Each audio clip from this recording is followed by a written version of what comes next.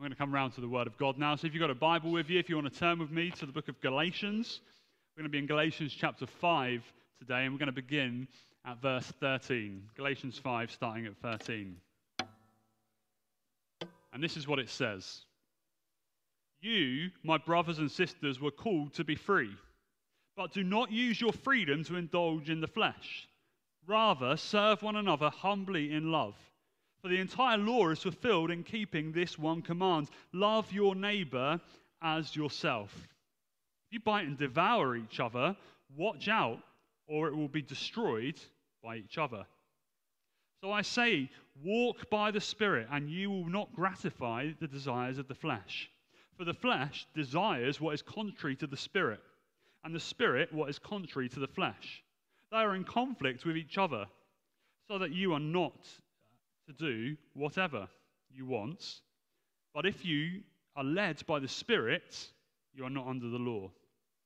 The acts of the flesh are obvious: sexual immorality, impurity and debauchery, idolatry, witchcraft, hatred, discord, jealousy, fits of rage, selfish ambition, dissensions, factions and envy, drunkenness, orgies and the like. I warn you, as I did before, that those who live like this will not inherit the kingdom of God. But the fruit of the Spirit is love, joy, peace, forbearance, kindness, goodness, faithfulness, gentleness, and self-control. Against such things there is no law. Those who belong to Christ Jesus have crucified the flesh with its passions and desires. Since we live by the Spirit, let us keep in step with the Spirit. Let us not become conceited, provoking, and envying each other. Let's pray. Father God, as we come to week 2 of this series, looking at the Holy Spirit together this morning, our prayer is that we will know your Spirit's moving, leading, and guiding in this place. Come, Holy Spirit, right now. Begin to fill your people. Lord, speak to us, edify us, encourage us, spur us on to live the life that you call us to live. In Jesus' name we pray. Amen.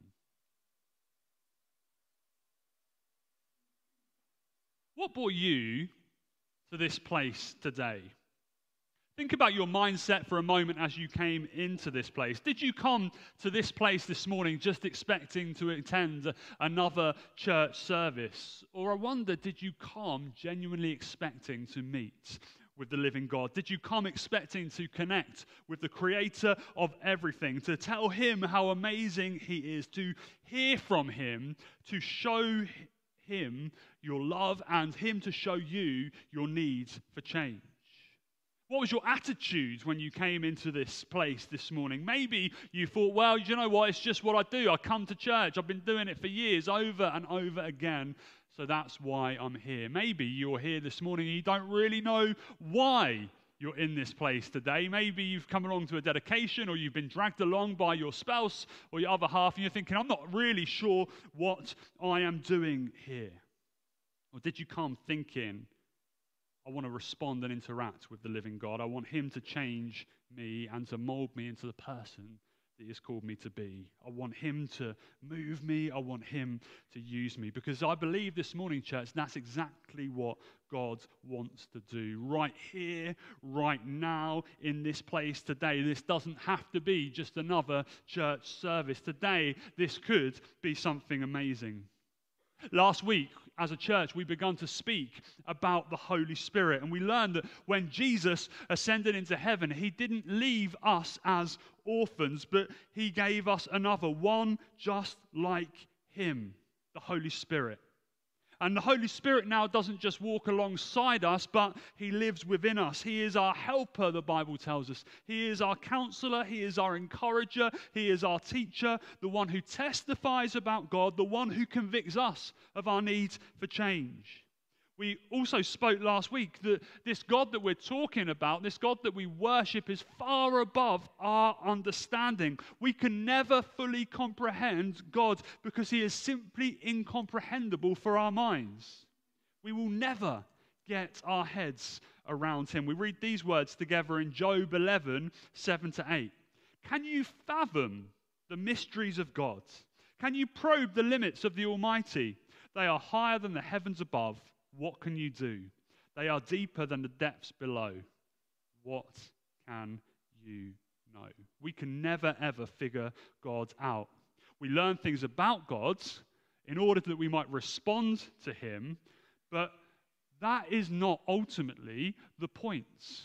We're not here just to puff our knowledge up and get to know various different things. It's not about a mental capacity to know about God. Don't get me wrong. We're meant to acquire knowledge about God. That's why we have a sermon every single week. That's why we encourage people to get into the scriptures for themselves. That's why we encourage everyone to be part of a life group. But knowledge about God on its own is not enough, because all knowledge does is makes us think we've got everything figured out. Our knowledge about God is meant to point us to the fact that we can have a relationship with him, to show us who we are, and to show us our need for change and to walk alongside him. The simple fact is that we're called to be doers of the word and not hearers only. Knowledge on its own, the Bible tells us, is actually dangerous. James 4:17 says this: if anyone then knows the good that they ought to do and doesn't do it, it's a sin for them.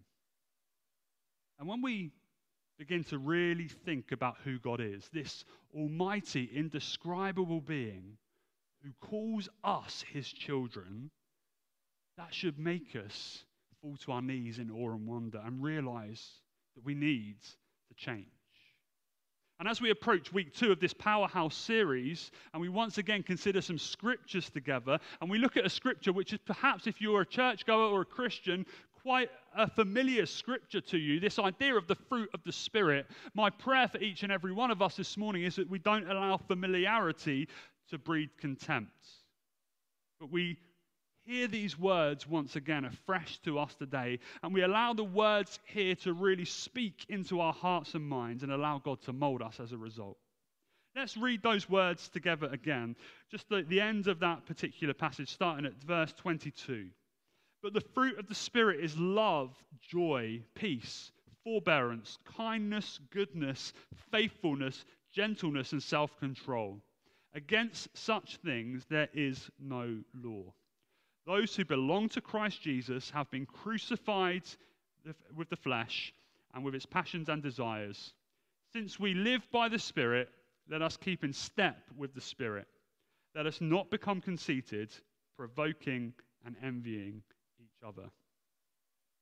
The Holy Spirit lives within us, but he doesn't only live within us. He is not only our counselor, he is not only our encourager, he's not only our teacher, he not only testifies about God and convicts, but what we see in our scriptures today is that when we have the Holy Spirit living inside us, he begins to change us. There was once an Amish family who one day decided they were going to leave their community and go and explore the big, wide city. So that's exactly what they did. They'd never been to a city before, but this day they decided to check it out. And they got into the middle of this large American city. And when they got there, they went to the biggest shopping mall that this city had to offer. And they stood there in the middle of this mall, utterly amazed by what they saw. All the shining lights which were around, these flat screen TVs that seemed to be everywhere. People just rushing around all over the place. The pace of life for these guys was just so fast and left them mesmerized. But then something truly mind-blowing happened in that mall. The family got separated. And the father and the son, they stood in the center of this mall when this little haggard old lady came and she strode past, heading towards the lift. She stood at the bottom of these silver doors, waiting for the doors to open. And then all of a sudden, the silver doors, they slid back and she walked in. The Amish man had absolutely no concept of a lift and just watched on with interest as this little old lady got through the doors into what appeared to be a little room, and the door closed quickly behind her.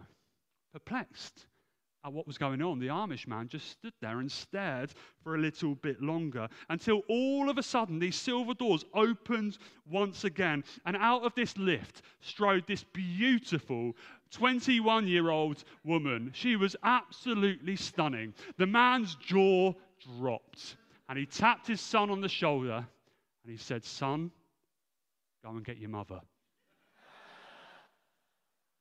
When we're talking about change and the change that the Holy Spirit brings, we're not talking about a change to our outward physical appearance, but we're talking about a change which only He can bring from the inside out to make us more like His Son. If we submit ourselves to God, one thing He does in our lives is He produces genuine, lasting change. In reality, He is the only one who can bring change in our lives. As human beings, we have this tendency to find ourselves getting into all kinds of trouble. Whether that's financial trouble, you might look at your bank account and think to yourself, I just can't get a handle on my finances. I might need a loan. I might need some financial assistance. I might need someone to help me sort this out. And that may well be true, but let me tell you something. More than financial assistance, you need Jesus, who can give you a different form of economics. When we take on His values and His mindset when it comes to finances, it changes our situation.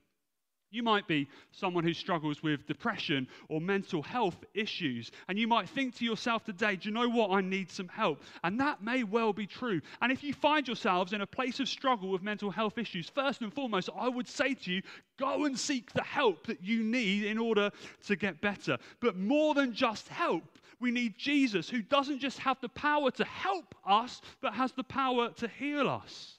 You may be someone who is struggling with marital issues right now or parenting issues. I don't know what it is that you are struggling with, but let me tell you something. The answer is the same. You need Jesus.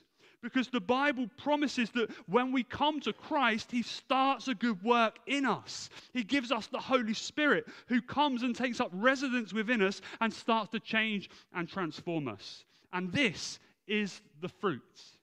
Here in Galatians chapter 5, is that just me listening to myself preach? Here in Galatians chapter 5, in this passage, Paul tells the people here that they need to be filled with the Spirit, and this is the evidence. Here in Galatians, Paul is talking to a bunch of Christians who have received Jesus with joy, but they've also allowed one thing or another to get in the way. They have taken on board different teachings, they've compromised what they believe, and their faith in Jesus has got weak. And Paul is urging the believers here to remember the fact that they have come to know Jesus and remember the fact that the Holy Spirit is now living within them. And what Paul wants the church of Galatia to understand is that the Holy Spirit is not just a manifestation of supernatural power. The Holy Spirit is not someone simply speaking in tongues or giving a word of knowledge in a church service. The Holy Spirit is not simply a warm, fuzzy feeling that we get when God is present, but the Holy Spirit is the daily, sustaining, inspiring person and power in our lives. In reality, someone speaking in tongues or someone giving a word of knowledge is meaningless unless it affects the way that we actually live. And what Paul is pointing towards here in Galatians is that it's the Spirit that transforms and produces lasting fruit. I'm going to put those fruit on the screen for a minute. Hopefully, Steve's going to do that for me. And what I want you to do is to look at these words: love, joy, peace, patience. That came up as forbearance in the reading. Kindness, goodness, faithfulness, gentleness, and self-control.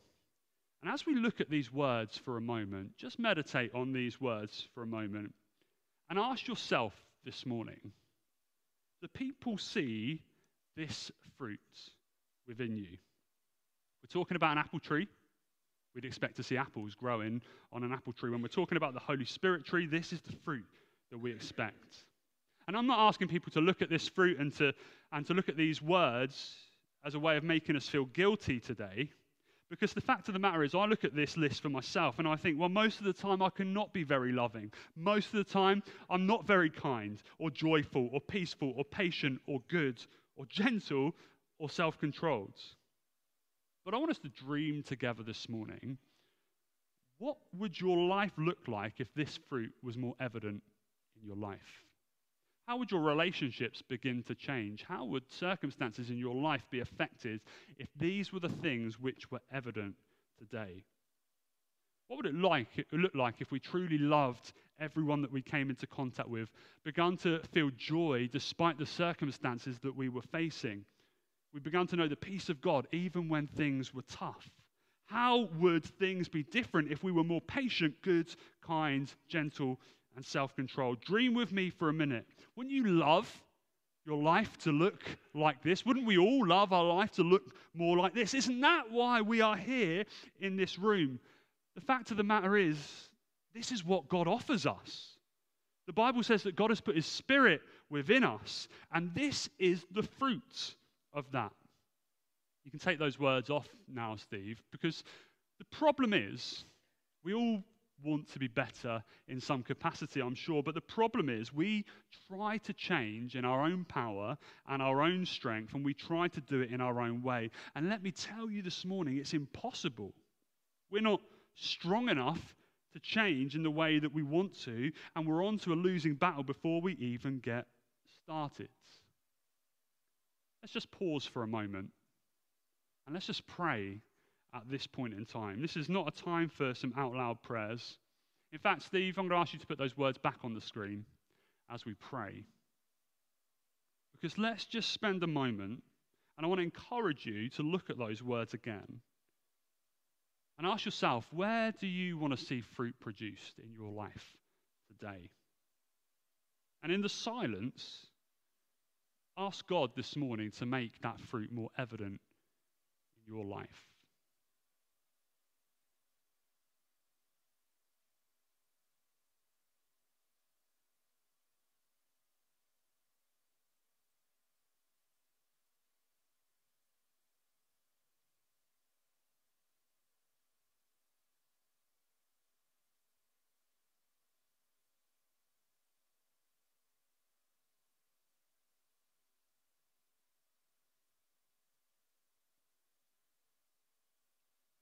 The real challenge for us this morning is simple.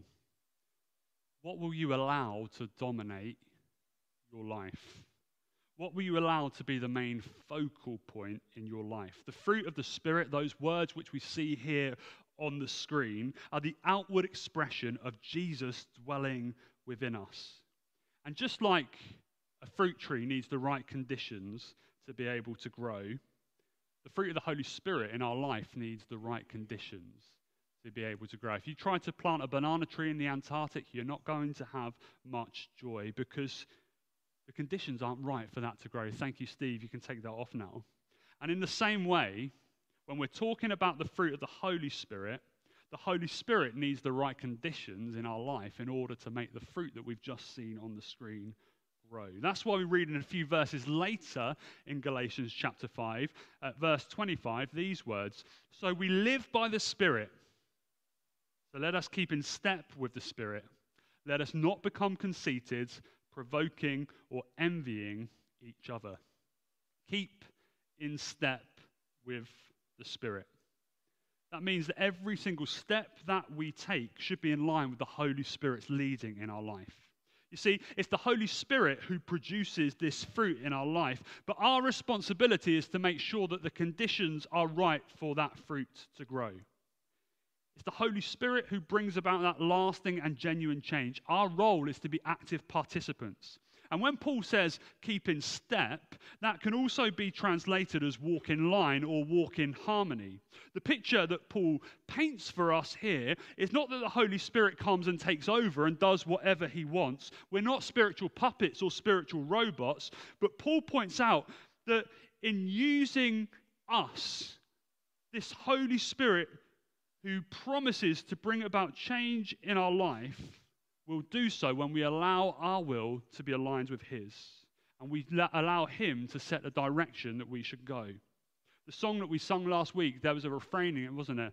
Spirit leads me where my trust is without borders. That's what it means to walk in step with the Spirit. Not my will be done, but your will be done. Holy Spirit, I want you to lead me, you to guide me, you to produce the fruit in my life. We're talking about seeking fellowship with the Holy Spirit. Now, when it comes to walking in step, I have quite long legs. And nothing annoys me more than when I'm stuck behind an incredibly slow person on a pavement and there is no way for me to get around them. And I have to say as well, it's not that uncommon for me to be out walking with my family somewhere, only for me to find out 5 minutes later I'm actually walking on my own because the pace that I have set is not something that my family can keep up with. Walking in step with the Spirit means adjusting our pace to the Spirit's pace. Spirit, lead me. I'm not the one in control. It's all about you. Lead me where my trust is without borders. Walk at his pace. It means actively submitting ourselves to God's will and God's ways and allowing him to control the steps. It means actively seeking to make those conditions in our life right for producing fruit, looking at those disciplines which are going to help us draw closer to God: prayer, Bible study, worship, and fellowship. You see, God is interested in every single area of your life. When Jesus says, I've come to give you life and life in all its fullness, life in abundance, he's not talking about a church service Sunday morning kind of thing. He's talking about a whole life production of fruit in every area. So it means submitting our emotional, our physical, our social, our financial aspects to him and saying, Spirit, lead me where my trust is without borders. And as I said last week, if I'm honest, when it comes to my faith in Jesus and my experience of him so far, what I've experienced of God so far is not enough. I want more of him. And maybe you do too. And the problem is, at times, when it comes to our faith, we can often compartmentalize our faith. And you know, when we simply honor God with our lips, but we don't honor him with the whole of our life, we can't be surprised that we don't see that fruit produced in the way that it could be. I think it's fair to say that when it comes to God, sometimes we find ourselves in a little bit of a safety zone. We want to rest well. We want to look after our family. We want a little bit of religion. We want a little bit of the Holy Spirit. We want enough so we don't feel guilty and we can be assured of our salvation. But this whole idea of being led by the Spirit in every area of our lives, well, I don't really know about that. Scripture, though, never calls us to have a little bit of God. It calls us to live totally and utterly radically for him. German theologian Dietrich Bonhoeffer put it like this: when Jesus calls a person, he bids them come and die. Leave your old life behind. Forget the former things. See, I am doing a new thing. It's all or nothing with God. Just dream with me for a minute. What would it look like? What would it truly look like for you if you began to walk with the Spirit? How would things be different? How would it make your decision-making on a day-to-day basis look different? How would it affect your family life? It might feel quite scary at times, but it would be so much more exciting. Because let's face it, when it comes to these things, we struggle. We all struggle. And the idea at times of giving God everything is a struggle for us, even in a place where we're full of Christians. We come together on a Sunday morning, we sing songs, but sometimes we don't necessarily really engage. We hold back a little bit because we're worried about what people might think around us. And if we do that with one another, how will that be different in the world? So I want to suggest this morning, this is a safe place to open yourself up to what God might want to do in your life today. To say, Spirit, lead me where my trust is without borders. To recognize that we're here for an audience of one and allow him to do what only he can do. In conclusion this morning, if you're a Christian in this place, when you met with Jesus, the Bible tells us that Jesus started a good work in you. And part of the Holy Spirit's role in your life is to change you and to transform you. But you have to be in a place where you allow him to do so. That fruit that he can grow in your life grows in the right conditions. And maybe some of you here today have never asked God to change or transform you. My encouragement is to do it today. The Bible says that today is the day of salvation, to seek the Lord while he is there to be found and to draw on him while he is near. Maybe you're here today and you are desperate for some areas in your life to change. Maybe there are things you're really struggling with today. My challenge for you is to open yourself up to what God might want to do in your life today, to put yourself in a position where God can meet with you this morning, change and transform you. What things might God be calling you to lay down, to let go of? Who might God be calling you to forgive? Who might God be calling you to be reconciled with? I'm going to invite the band to come back up. And in a moment, we're going to worship God together. And as we do every single week, we're going to allow some time for God maybe to move in our midst. We're going to allow people to have the opportunity to be prayed for anything that we've spoken about. And we'll allow some space for God to speak to us this morning. So if you're here in the room, why don't you stand with me?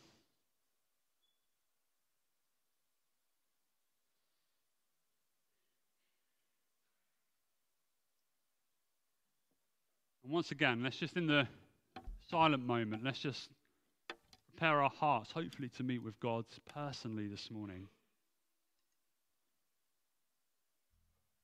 Holy Spirit, would you come into this place right now? Would you meet with your people?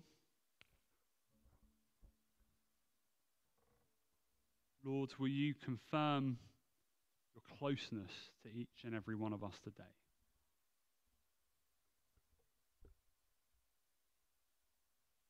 Lord, I want to thank you that it's you that produces lasting change in our life.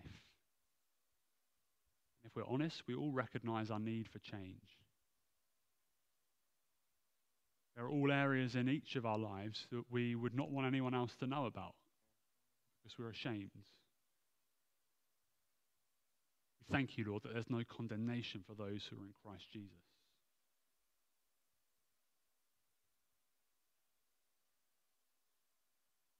So, Lord, may this be a time of encouragement for your people this morning. May we know you draw very near.